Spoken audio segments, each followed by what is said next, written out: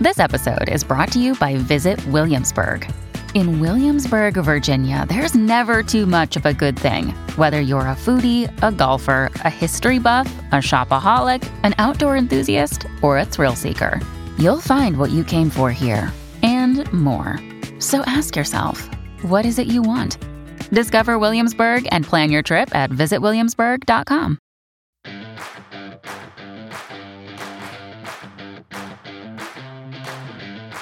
Have you ever heard the phrase, people in therapy are often in therapy to deal with the people in their lives who won't go to therapy? That's true. Today, we have an honest conversation about this topic. What can I do to live a happy and healthy life when the person that I'm partnered with is struggling with their mental health or addiction?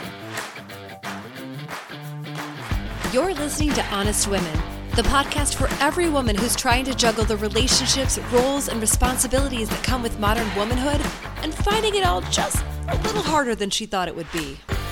We're your hosts, Andrea Berkeley and Jessica Hutchison, your new besties who just happen to be therapists. And while we believe that life is hard and there's no tip or trick that will solve that, it does get just a little bit easier when we can be real with each other and talk about it honestly. You're listening to Honest Women. Hey, Jess. Hey, Andrea. Okay, that's so funny. We're trying to do a new thing. Okay, I don't know if you guys noticed, where we refer to one another by name at the beginning of the episode. And it's so easy with your name. Because you can shorten it. Yeah, it's shortened so nicely. I'm not like, hey, Jessica, right? I know, because then you have 3 syllables. Jessica. Right. Which is what's happening with my name. Andrea. God, Hi, Andrea. Right. I don't really have a short name. Sometimes, no, you don't? No. My family growing up, my dad would call me Anne. Which is fine. It doesn't really fit me though. And then for a while, because it was the 90s, I was Andy. Oh yeah, everybody added an IE. That's very Italian too. Yes, the IE. And there was something kind of like it felt edgy. You're a girl with a boy's name. That was total 90s. Right? Yeah. In college, I was Dr. Dre. So many questions about that. As well, there should be. But we won't get into it. That's phenomenal. That just made my whole day. Well, I love rap. I know you do. I love rap. I love rap music. Do you know what is probably my greatest accomplishment right now? What? We were driving with my kids and listening to Ice Ice Baby. My 10-year-old can rap the entire thing. It's hysterical. She also can rap Eminem's Lose Yourself. Oh, that's good. Before anybody judges me, remember when you could actually listen to clean music because it was the radio?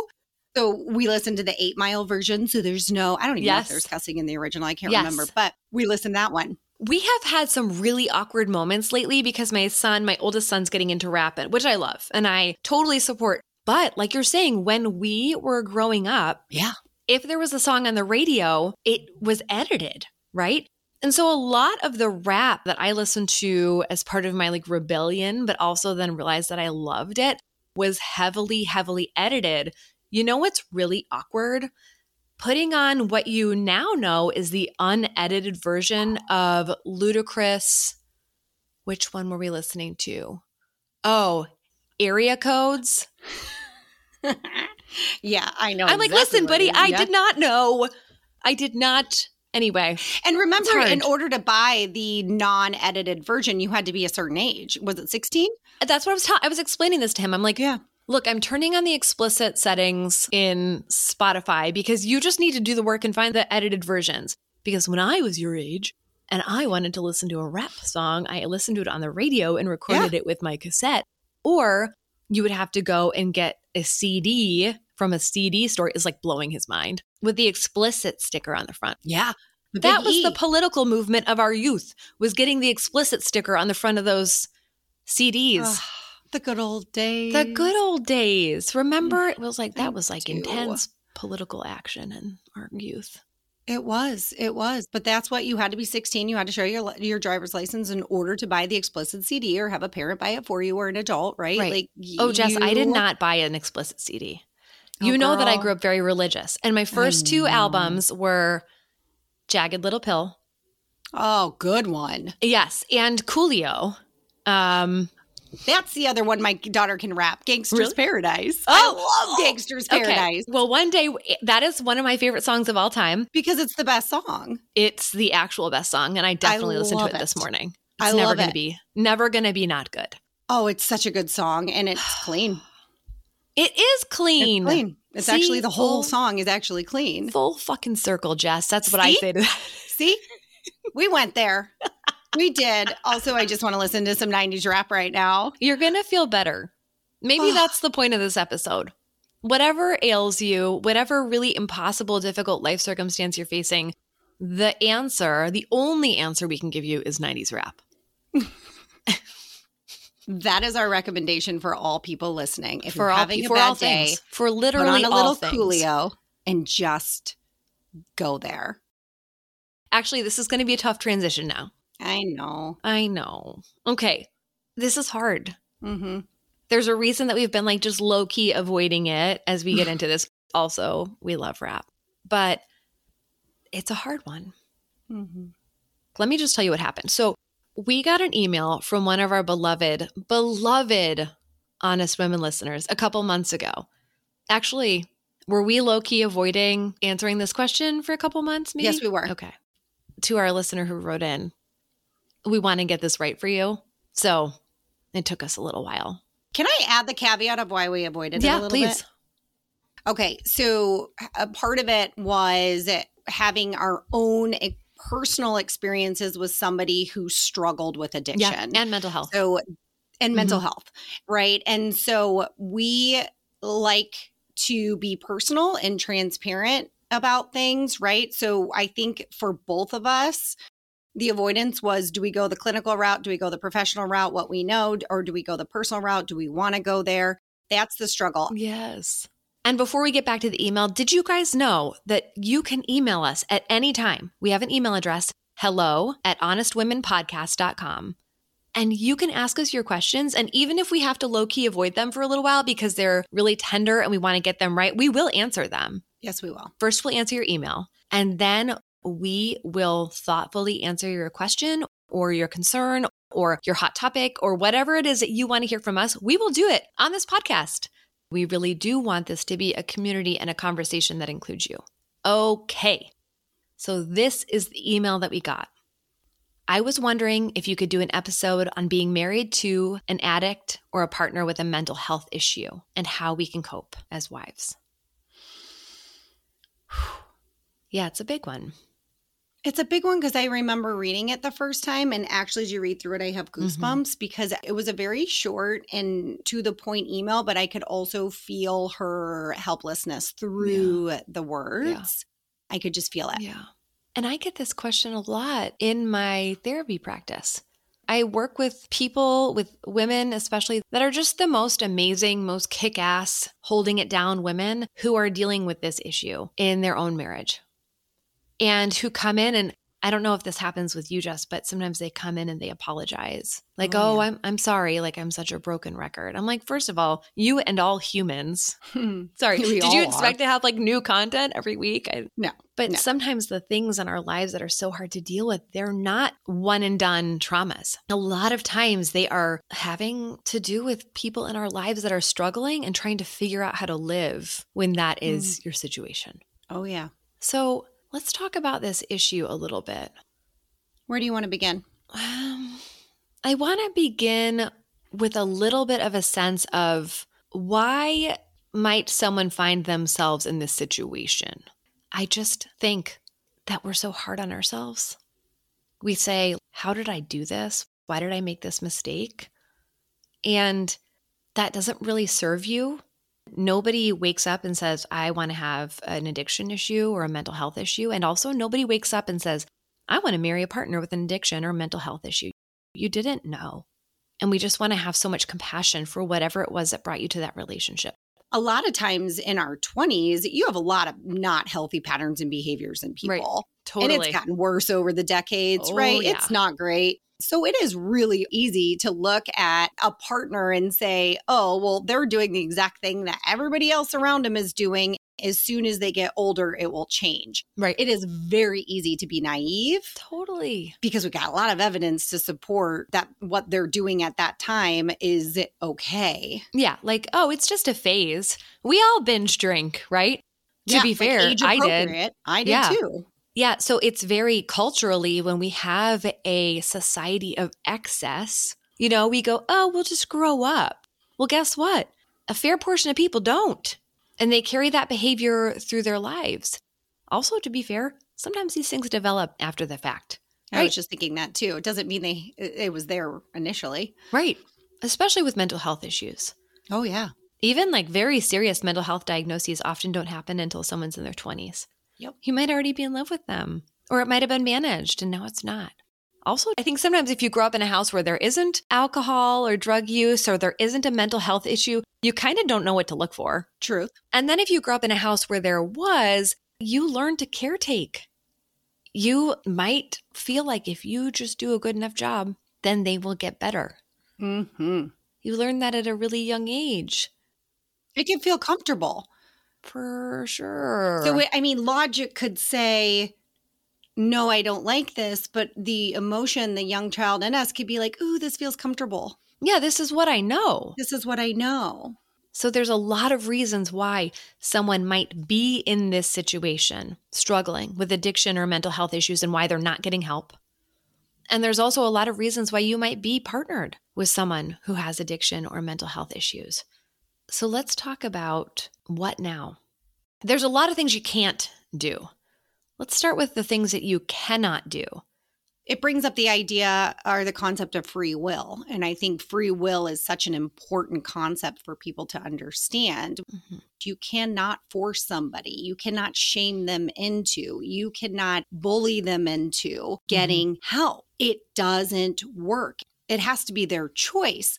Now, I will say, I have some strong thoughts and opinions about how we treat addiction in our country. It's very different than a lot of other countries. I'm drawing a little bit from Gabor Mate's work in addiction. He's fantastic. I really enjoy how he speaks to addiction. But one thing that he's called out in American addiction culture is that we don't bring families in. Mm-hmm. And I see this actually more now from a mental health standpoint. And I'm not for it, of shutting families out of care, because your family is your support, right? Your partner is your support. They have to be included in that process, and they have to understand how to support you. And also they need to be told how to support themselves. Yeah. And we don't see that often. It's just more like pluck the person, put them in some treatment, fix it, put them back, and it should be okay. Right. And that, my friends, is a beautiful fantasy. Right. So you can't make someone go and do X, Y, and Z. And you can't just expect to like snap your fingers, or they snap their fingers and fix it. And you can't do someone else's healing. And you definitely don't want to become their therapist. No. So we walk a really fine line here where we go, helping someone with addiction or helping someone with a mental health concern is a community type thing that you are a part of when you're married to that person. And you're not responsible for their healing. You can't make it happen. You can't be their therapist. You can't take it all on. It's tough. It is really tough. Not to mention, when you talk about that, it's a community thing. My first thought was, and what's hard is because it's stigmatized. So what will my friends think if they know? What will my children's friends' families think? Right. Will they judge? There's such ripple effects that aren't always positive that can impact the choice that somebody makes to get help. Yeah, absolutely. I mean, you definitely can't go onto Facebook and put your spouse on blast and be like, well, Tim's relapsed again. I mean, you can. But you can't. I'm putting it in the can't column. It. Yeah. I'm asking you not to. Please don't do that. Nobody wants. No, please don't. Right. And yet we have to find a way to find community. Two other things that come up so often in this conversation, especially in my therapy room. One is I'll be working with somebody who has a spouse struggling with addiction or a mental health issue, and they have children with that person. And they'll ask things like, well, how do I make sure my children are not harmed by their behavior? And that's one thing you can't do. I didn't mean to laugh openly, but I kind of chuckled because it's kind of, there's no easy answer and you actually can't, right? It's another, Right. You cannot completely take away the impact of someone's addiction issues and the behaviors that go along with that, or their mental health struggle if it is not addressed. You cannot do that. There will be implications, right? And can we just back up a second and notice that we're not supposed to live lives that are free of distress? Thank you. Yes. We are never supposed, that is not the line of being a good parent, that there's no distress or bad things that happen in your lives or in your family. That's not realistic. So that can't be our goal, to make sure that my kids don't end up in therapy. Shit, just start saving for your kids' therapy. Totally. It's not a marker of good parenting. To be honest, I'm literally being honest. I have a really hard time connecting with people who don't have shit in their past. Right. Like I just don't, I don't know. I just feel like it can give you such a deeper understanding of human behavior and create compassion and empathy in areas where other people don't have it.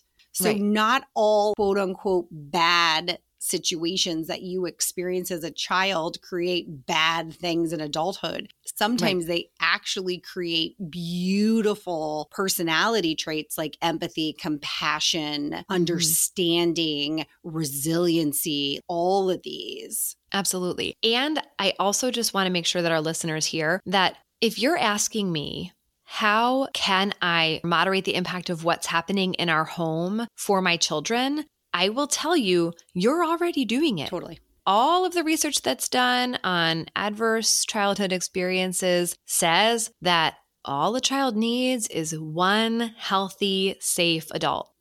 You are that person. That does not mean you have to be perfect.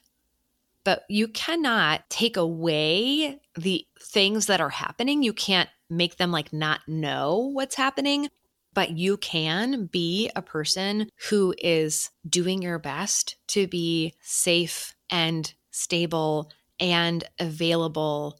And you can only do that if you take care of yourself. Yes. And that is enough, by the way. That is enough for your kids. Also, therapy. It's fine. It's fine. So let's talk about what you can do. Before we jump into all of this stuff, I just want to note, this may feel impossible if you're in a crisis situation, okay? So let's say that you have a spouse with a very serious mental health diagnosis and they are in a bad way. And we're talking about trying to keep someone out of the hospital or trying to get someone into the hospital, talking about trying to keep somebody alive. Or you've got a spouse that has an addiction issue and it has gone off the rails. We are on a bender. Or they have just sold your wedding rings for drug money. This may feel impossible in that moment. And it's really important that you start to get to this stuff as soon as possible because you are worthy of time and care. And so we can't put this off forever. There might be a part of you that is caretaking to a too great of an extent, that's taking this all on your shoulders, that's perpetually saying, I can't do anything for me because of this situation. That part is wrong. And we need to lovingly say, no, I got to do these things. So what can people do, Jess? I just want to say that was beautifully stated. And it's also really important to just differentiate between a crisis, right, and a not crisis. Because I think in a time of crisis, you actually should act. You should take that person somewhere. And so I'm glad you added that caveat because it's different from every day versus a true crisis situation when the person is truly at danger. When we talk about what we can do, I am a firm believer and lover of group therapy.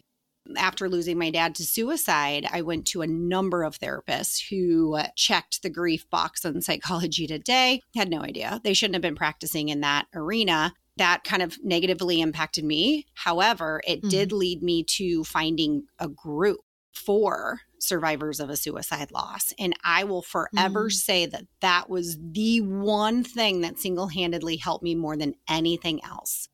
Because when you can sit in a room with other people and literally say anything about your experience and have people nod their heads with a level of understanding that you can't get in the outside world, there is nothing like it. That is a big one. And what we can do is seek out groups, organizations, resources to find other people that are struggling with something that you yourself are also struggling with. Yes, yes. There are groups for if your partner is struggling with addiction, if your partner is struggling with alcoholism versus drug addiction. There's also groups for your kids. Yeah. Right? Yep. Growing up in a home like that. So those are all 12-step programs. They all have these groups, and we can link some resources in the show notes. There are family support groups through NAMI, for example, for people who are living with and loving somebody who has a mental health issue. So you are not alone. And being in a room with other people who are dealing with these things, it's going to help a lot with that stigma, and it's going to help a lot with your isolation. It's really, really important. I love that you brought that up. Also, individual therapy is important, but like Jessica said, you've got to find the right individual therapist. So do your due diligence, man. Interview this person.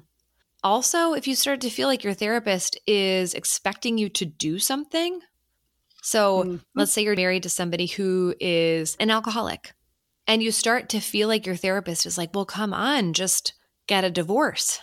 Come on, just do this. When you start to feel like your therapist is trying to push you into action, or you feel like they're getting tired of you, this is different than being nervous about that. But if you start to feel that in your sessions, like it's time to find a new therapist. Agree. Because that's not helpful. You're going to get that in your real life. Also in your real life, you need to maintain connection with people, right? Ideally, oh man, the ideal would be that you do have some people in your life who know what's going on and are willing to offer you that support. You know, maybe it's taking your spouse to a therapy appointment or a treatment program, or, you know, maybe they just know things are bad and they bring you a meal, or they help out with your kids, or they let your kids have a sleepover or whatever. If you have those people in your life, lean on them. If you have a friend that you can be honest with them. And just know this is why we recommend therapy. Sometimes people aren't great at holding that space. Sometimes people in your life do expect you to just get divorced already or whatever it is. They do roll their eyes when you bring up the same thing.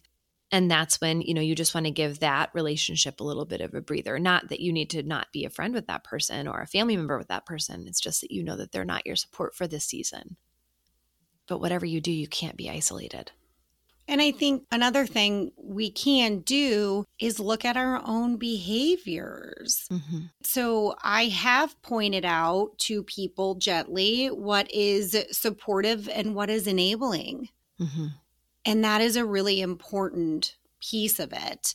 And I think a lot of times when people are struggling with getting help and there's that fear, one of the fears can be loss. I'm going to lose people who love me if they know. And that's where being able to tell somebody that you will support them on that journey, if that's what you choose. Not everybody has to choose that, but if you want to stay with the person and it's a supporting them in their treatment, their recovery, their whatever you call it, but also drawing a line of, but I can't continue to support this behavior. Boundaries are really hard. Oh yeah, especially if you're naturally a caretaker. Right. Not easy. This is a different conversation if you are, let's say this isn't your spouse and it's an extended family member. Okay, it's easier to draw those boundaries. Being married to or being the parent of someone who's struggling with one of these things, it feels really, really hard to figure out what's supportive, what's enabling, what you can say no to, what you can actually not do. It's hard. It's confusing. And yet that's part of your work. You might also look at your own behavior and go, what am I willing to do with this person? So maybe you have someone who's struggling with substance use and you say, okay, we'll be sober at home. We don't keep alcohol in the house. I don't drink when we go out together. Maybe you're willing to do that. Or, you know, you have a spouse that's really depressed and you go, hey, we know exercise is actually as effective when done at a certain level as an antidepressant. And so instead of being like, you need to go to therapy, you need to go to therapy, you need to go to therapy, you say, let's sign up for a 5K. Come on, let's go do it together. So you find ways to support that are actually helpful.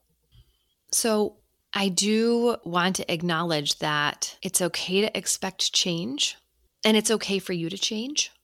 And it's okay to acknowledge that these things take time too. I think an important piece of it all, and what I have seen within my own practice, is when somebody feels helpless, they feel like they've tried to assist, support, and the person's just not budging. That to me is the crossroads where we decide to focus on ourselves. Mm-hmm. And that can be the one thing that we feel like we can control. And I've done this with women. I've worked with women on this before, where it's not saying I give up on you, I leave you, but how can I work on me? Mm-hmm. How can I work through a fear of abandonment that I've had my entire life? How can I work through the fear of losing this relationship? How can I work through how scary it is to draw a boundary? Mm-hmm. And truly, I have seen some individuals do amazing work on themselves, that it took losing control or feeling like they couldn't control somebody else's behavior in order to focus on themselves. Yes. I think we'll have to end at the beginning here. The thing that we didn't mention before is that what you can do and what you have to do is you have to take care of yourself. This is very unsexy work. This is not the answer that people want to hear when they come into my office and they say, tell me what to do. They don't want to hear sleep every night, exercise every day. Come in and get the mental health support you need in therapy or in a group. Stay connected to people. Meditate. They don't want to hear those things. But when you're in a stressful situation, you need those things more than anybody else. And also, FYI, when you grew up in a stressful situation, your body needs these things more than anybody else. That is what we learned about adverse childhood experiences. So let's just say that you grew up in a home where addiction was an issue and now you're married to someone where addiction is an issue. Guess what? You're never not going to need to do these things. Never. Will these things change your situation? No. Will they change how you are inside your situation? Absolutely. But they're not going to take away the struggle. And I think that one thing that people think sometimes in a really unrealistic way is they'll ask me or they'll ask you, how can I just be totally happy, like unbothered in this situation? You're not going to be. Not unless you find a way to totally compartmentalize and disconnect. And I don't No, that's think not going to go that. anywhere good. No.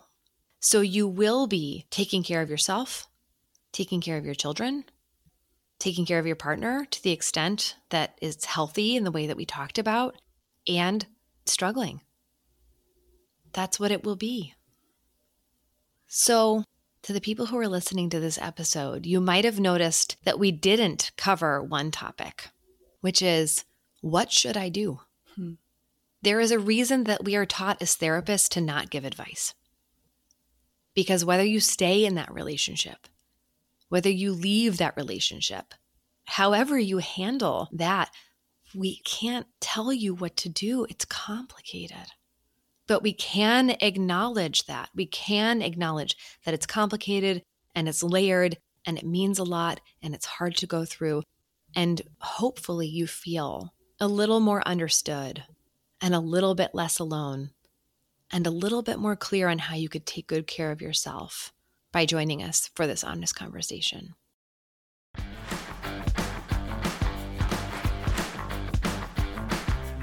You've just finished an episode of the Honest Women podcast. We are so honored that you would spend this time with us.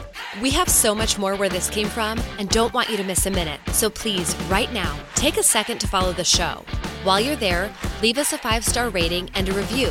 It's the best way to help other women find our show so they can join the conversation.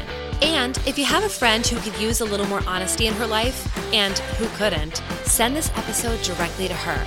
Actually, send this episode to anyone you want to. Everyone's welcome here. We'll be back next Wednesday speaking some truth and feeling some feels. Until then, hang in there, ladies. This has been Honest Women.